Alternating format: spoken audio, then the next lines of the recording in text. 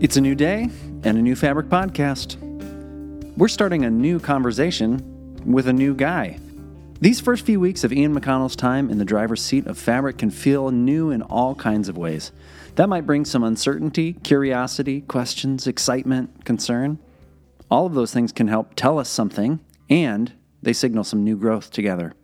Maybe we'll all find some new things out about ourselves, but for right now, let's hear from the new guy.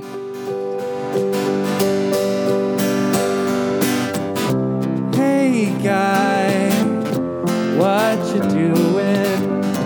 Hey guy, where you going? Who's that guy? Who's that guy? Who's that guy? It's Ian. Woo! Oh. And so begins season 1 of New Guy. Good morning, everybody.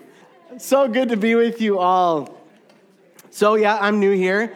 I'm Ian. It's good to see you in the flesh. I've been saying kind of all morning, it was really kind of a stunning thing to walk in here and realize this isn't just a two-dimensional YouTube space, but you exist in person. That's very cool. And I'm really excited to be with you. So the whole purpose of this series, New Guy, is to kind of get to know each other, start getting to know each other a little bit better. And so I just, I'll hit some highlights for you. I'm Ian. I'm Rachel's husband. I'm Raleigh and Sigrid's dad. Let's see, what else? I love live music, so this already, seeing Chris Tripolino in concert and the band, how cool is that? I'm a Timberwolves fan, so for those of you keeping score, this is the first good year I've had in 18 years. Love basketball. A little too short to play it well. Kind of funny, I had a dream 2 weeks ago on a Wednesday night that I was playing basketball, and I hit a three. I just drained it, nailed it, swish. And I woke up with the worst knee pain.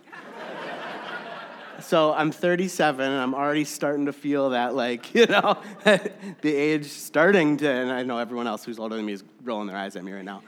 But I learned what the word bursitis means, and was walking with a peg leg for a week. It was great. I was very nervous that I'd show up today with an immobilizer on. What else?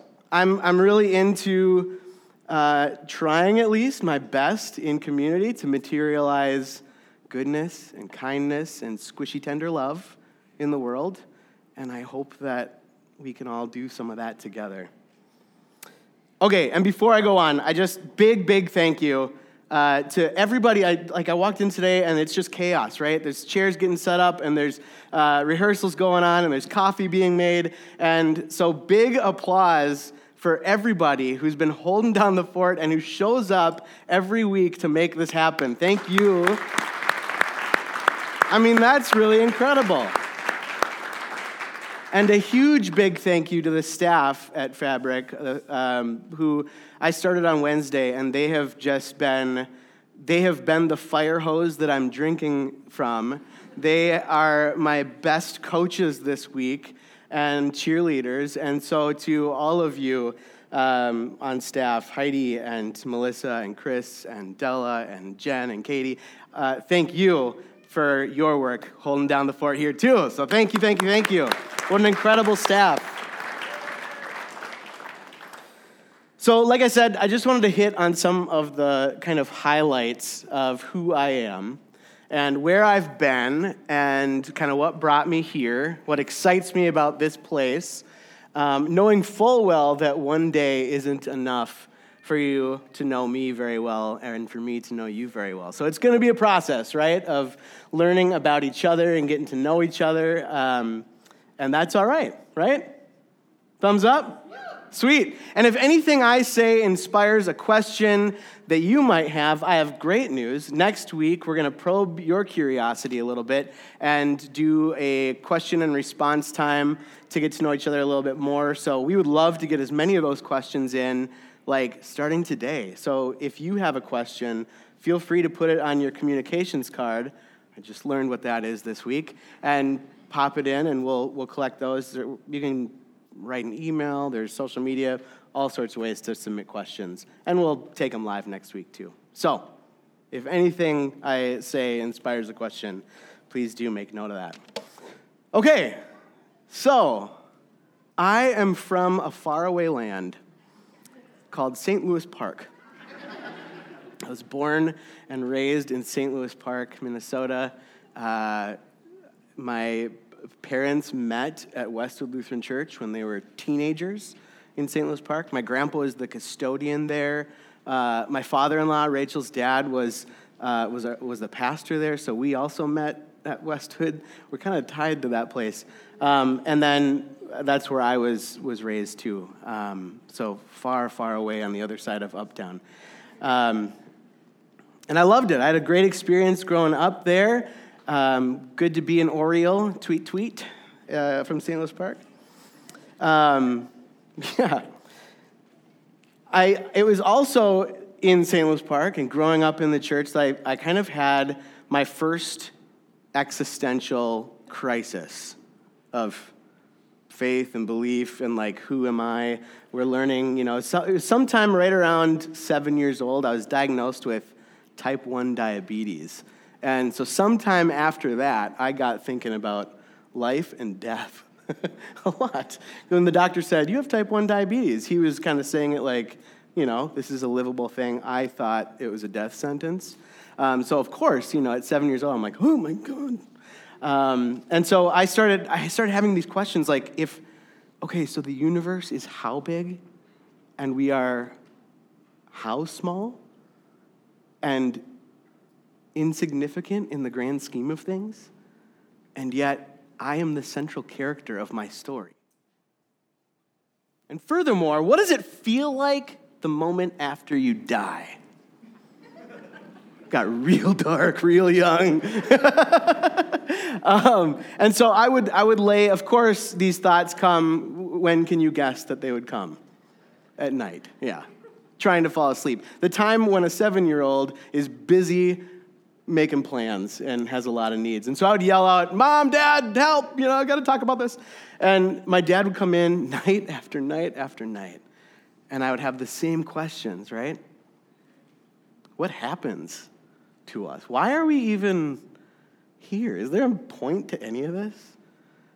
And after a while, it was probably just a few nights, and he, as a young dad himself, probably going, I have no idea what to say to this.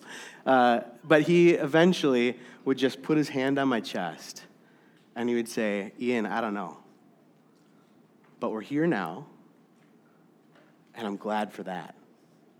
Wow. And that has been, for me, a foundational posture toward all of this. I don't know, but we're here now, and I'm really glad about that. He eventually brought me into Pastor Tom, one of my favorite people, Tom Hunstead. He was our youth pastor, and now my father-in-law. And so really love him.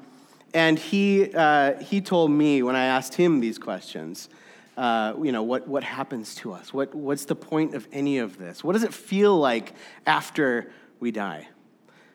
He eventually landed on another foundational truth for me, which is,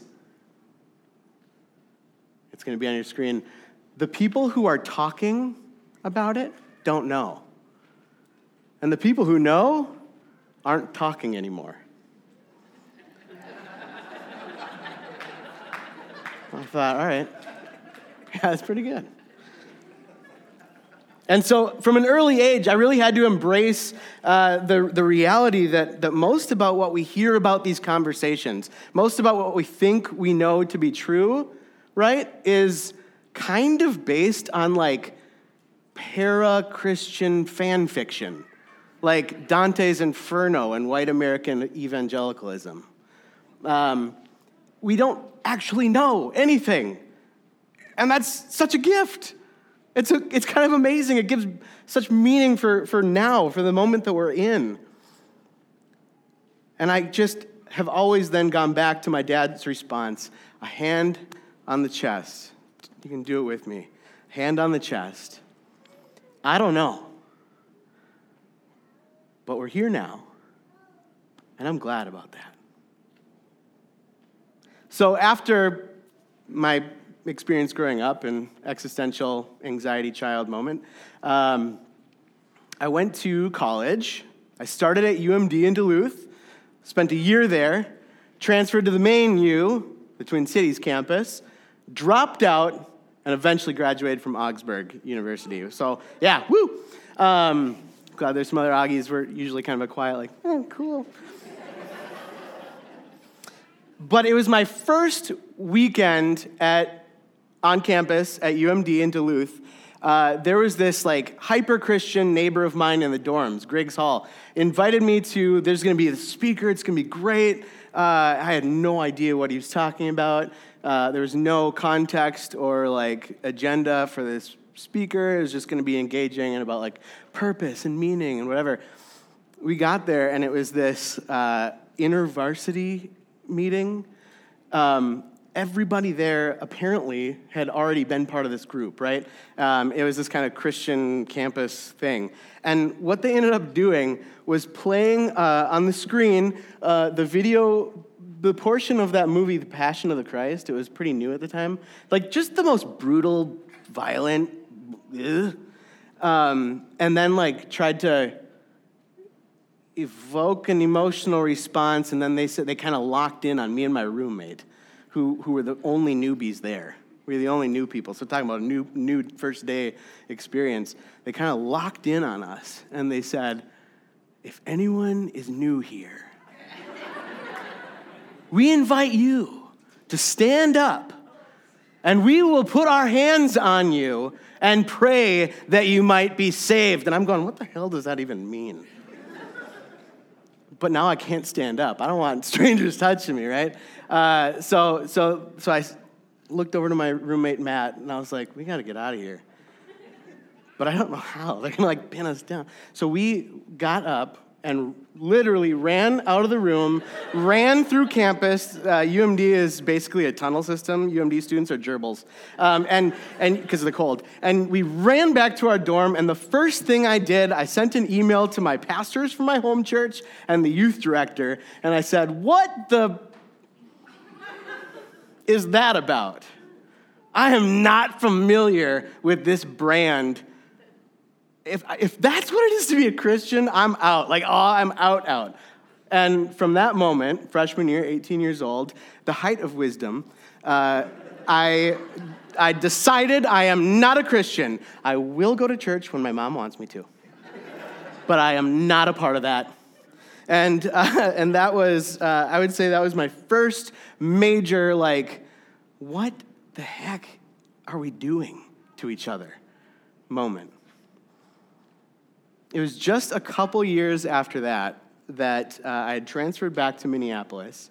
Was living on campus at the U, and the youth director from my home church, Nick, his name was Nick Lovis, he sent me a note and he said, hey, would you come? We're going to do a youth group on Wednesday night, and I have a PowerPoint, but I'm going to be playing guitar, and I just need somebody to hit the forward button. Will you hit the forward button?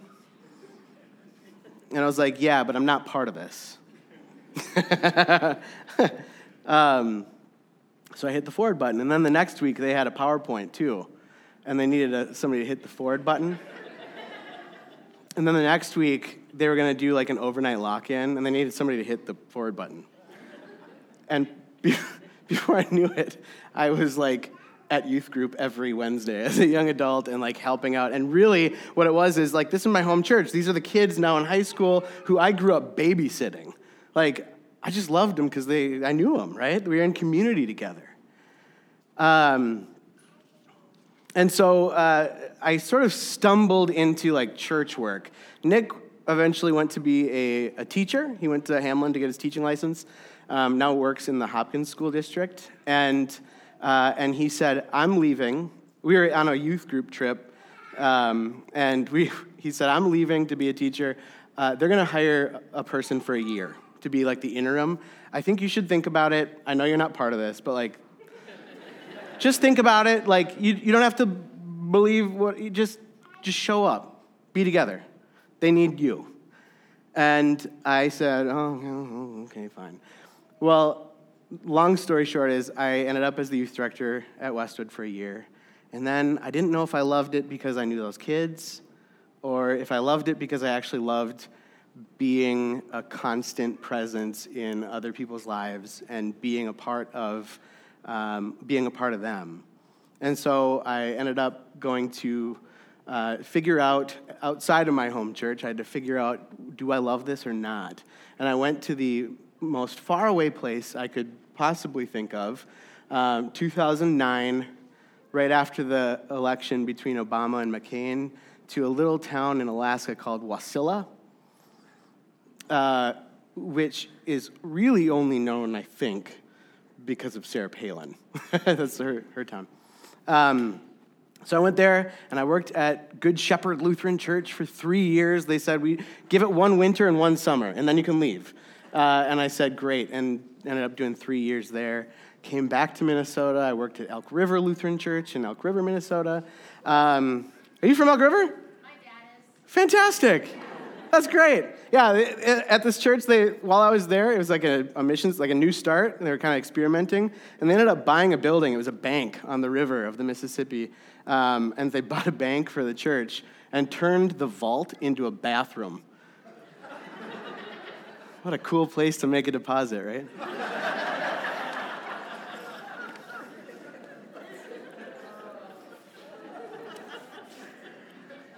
I love poop jokes. I have a 5-year-old. Where am I? So then I went to seminary because everyone was saying, you should really think about like going to seminary and like learning theology and being a pastor and whatever. So I kind of reluctantly enrolled in seminary. And while I was there, there's this 2-year course you have to take. It's 4 semesters long, called Christian Public Leader. And they would bring in speakers from other churches and like theologians and practitioners in like, lobbying and certain activism and all that, and saying, the world is changing and the church needs to too. But the church isn't ready to change, so figure it out. And no pressure. And while I was in that class, there was this pastor who came in. His name was Greg Meyer, and he's a part of this community called Jacob's Well. Have you heard of it?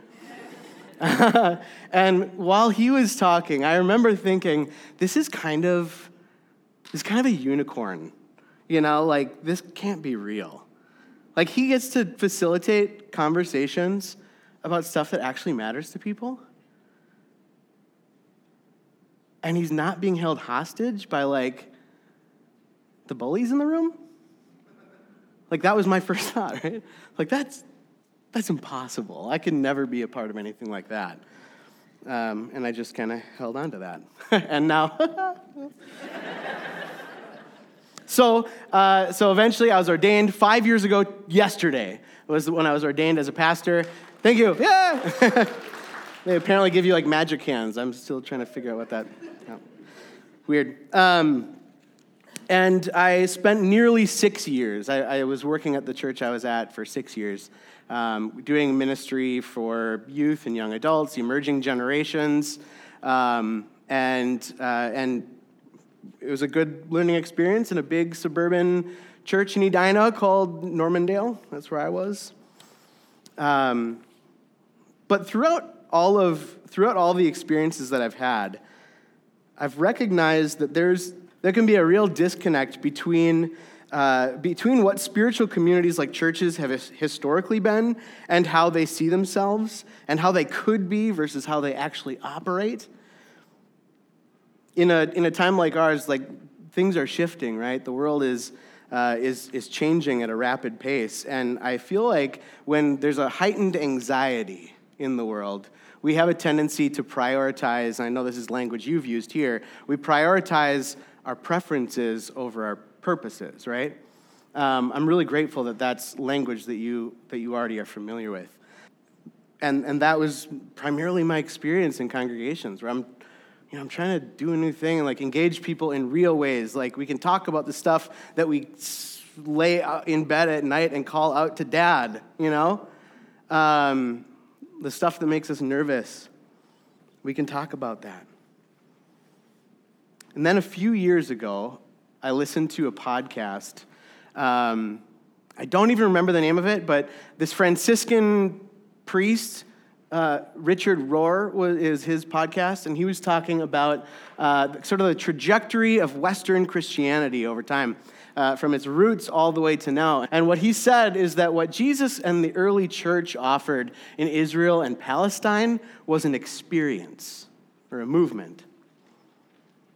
And then it moved to Greece, and it became philosophy. And then it moved to Rome and Constantinople and became organized religion. And then it moved to Europe and became culture. And finally, it landed in North America and became a business. And it shocked me to hear that truth about, in broad swaths, big strokes. On your Sunday paper at some point, whether it's today or the next couple days, I'd like to invite you to consider your relationship to the idea of Christianity as an experience, as a philosophy, as an organized religion, as a culture, as a business. What sticks for you? What resonates? What makes you cringe or recoil at that? It'd be interesting just to think about that. But for now, I've given you a little bit of kind of where I've been in my position and the things that I really chew on a lot. And I'll share more over the years, I'm sure. But I want to turn to all of us, because these few weeks really are about getting to know each other a little bit better. And I want to say that I'm so grateful for the search team. I know how many of you here, I know there's a few who aren't here, but hand up if you were on the search team. Yeah, there's a couple. It was such a beautiful thing to see you throughout the process in action together. I felt like you all really were representing a diversity that's found within this community, a diversity of belief and sort of posture towards organized religion and towards God even, toward that third strand, what the source of love and creativity and that which is beyond our ability to understand. I was really moved by that, and so I got to witness through your conversations with me and now get to name the elephant in the room. The elephant in the room. It seems to me that there are questions about fabric. Who are we going to be going forward? Do you feel that? Are we going to be like a super churchy church? Are we going to be like anti-church? Post-church church? Chris taught me a new term this week. Non-dual, apophatic, post-church church. Did I get it? Are we going to be that? Or something else? The last thing on your Sunday paper, there's a kind of a continuum about your comfort level, talking about God, about the third strand, about whatever metaphor we want to use to try to understand this thing, this force, this whatever. And I'm curious for you just to take a moment to look at that and find, maybe even mark, where's your comfort level? Like all the way from God who to like, yeah, I had coffee with them this morning. Give that thought for a moment. And then a moment of courage. I'm going to move across the room. This over here is God who? And when I'm standing sort of in the neighborhood of your comfort level, would you raise your hand? So starting here, God who? What's that? How far are you going? I'm going to go, let's say to the candles over there. That's coffee with them. All right, so here, moving across. There's hands going up.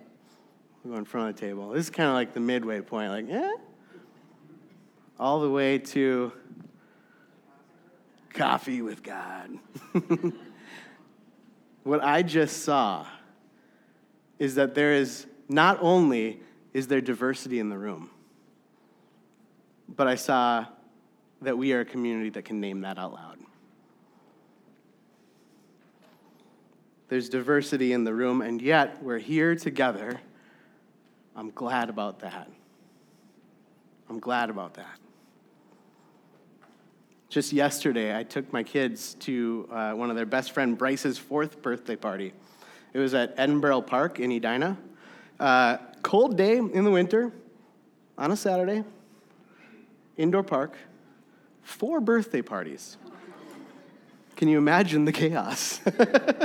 It was so wild. There's like hundreds of kids. There could have been 1 million. I don't even know. It was like there were children crawling on themselves. I'm pretty sure I brought my own 2 home. It was so nuts. And I was sitting on this bench. I told the kids, I'm going to post up right here. If you need anything, come find me. And there's a mom and a grandma right behind me. And this little girl came up, and she kind of had this forlorn look. I thought she was coming up to me. And turns out her mom was right behind me. And she said, Mom, will you come in there with me? And her mom was like, nah,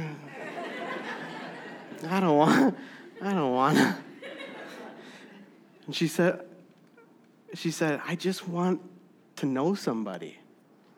She wasn't there with any of the birthday parties or with friends. She was there by herself. Will you come in with me? I just want to know somebody.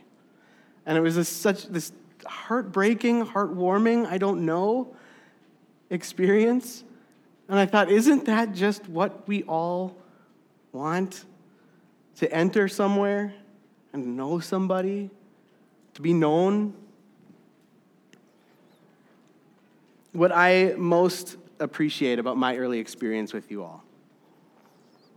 In fact, one of the primary reasons I'm so excited to be here with you is that while most churches that I've been a part of are filled with a similar kind of diversity from here all the way to here,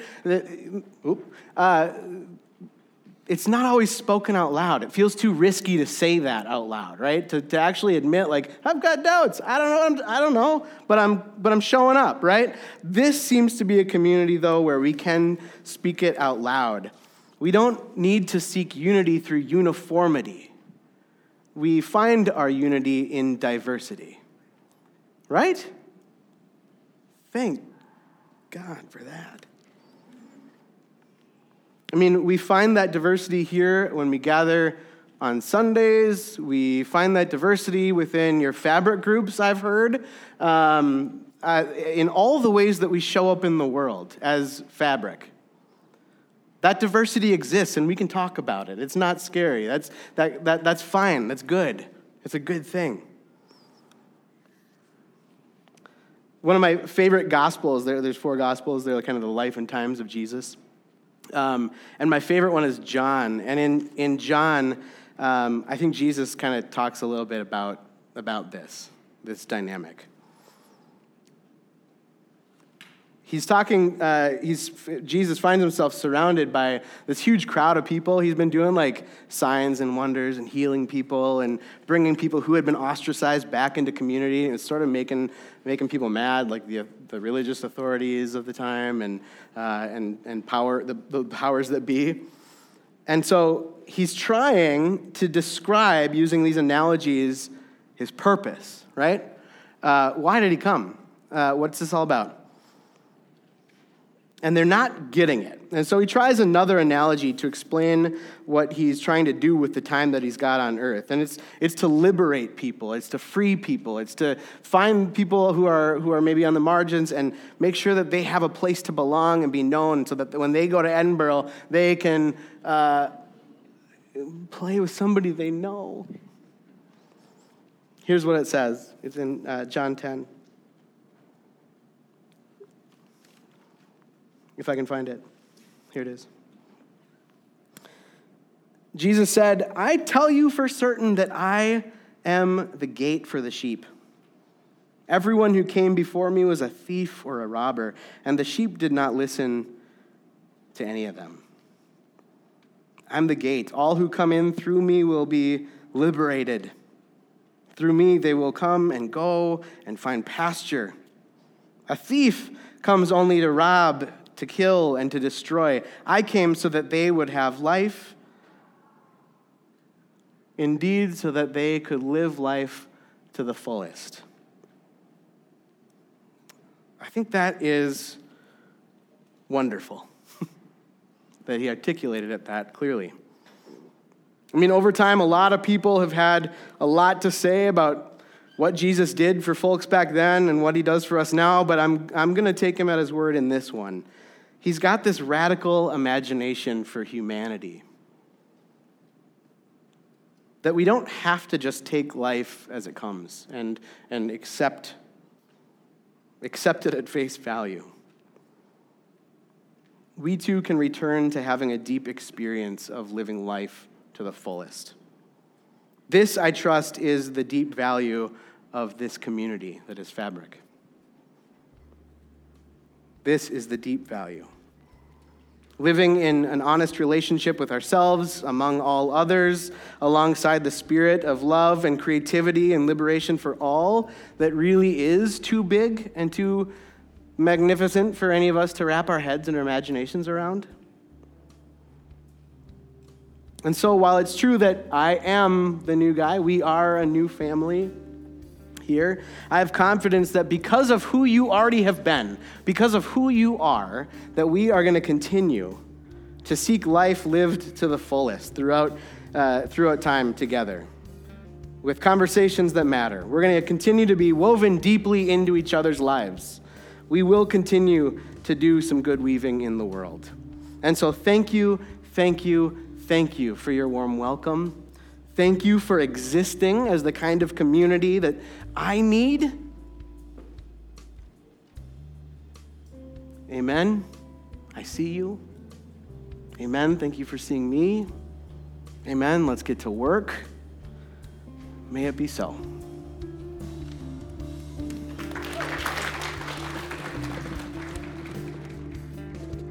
Thanks for listening. May this simply be the start of the conversation. Reach out if you want help connecting with a group virtually or in the Twin Cities, and tag @FabricMPLS with your own thoughts on social media. You can also stay up to date and find other resources on our website, fabricmpls.com.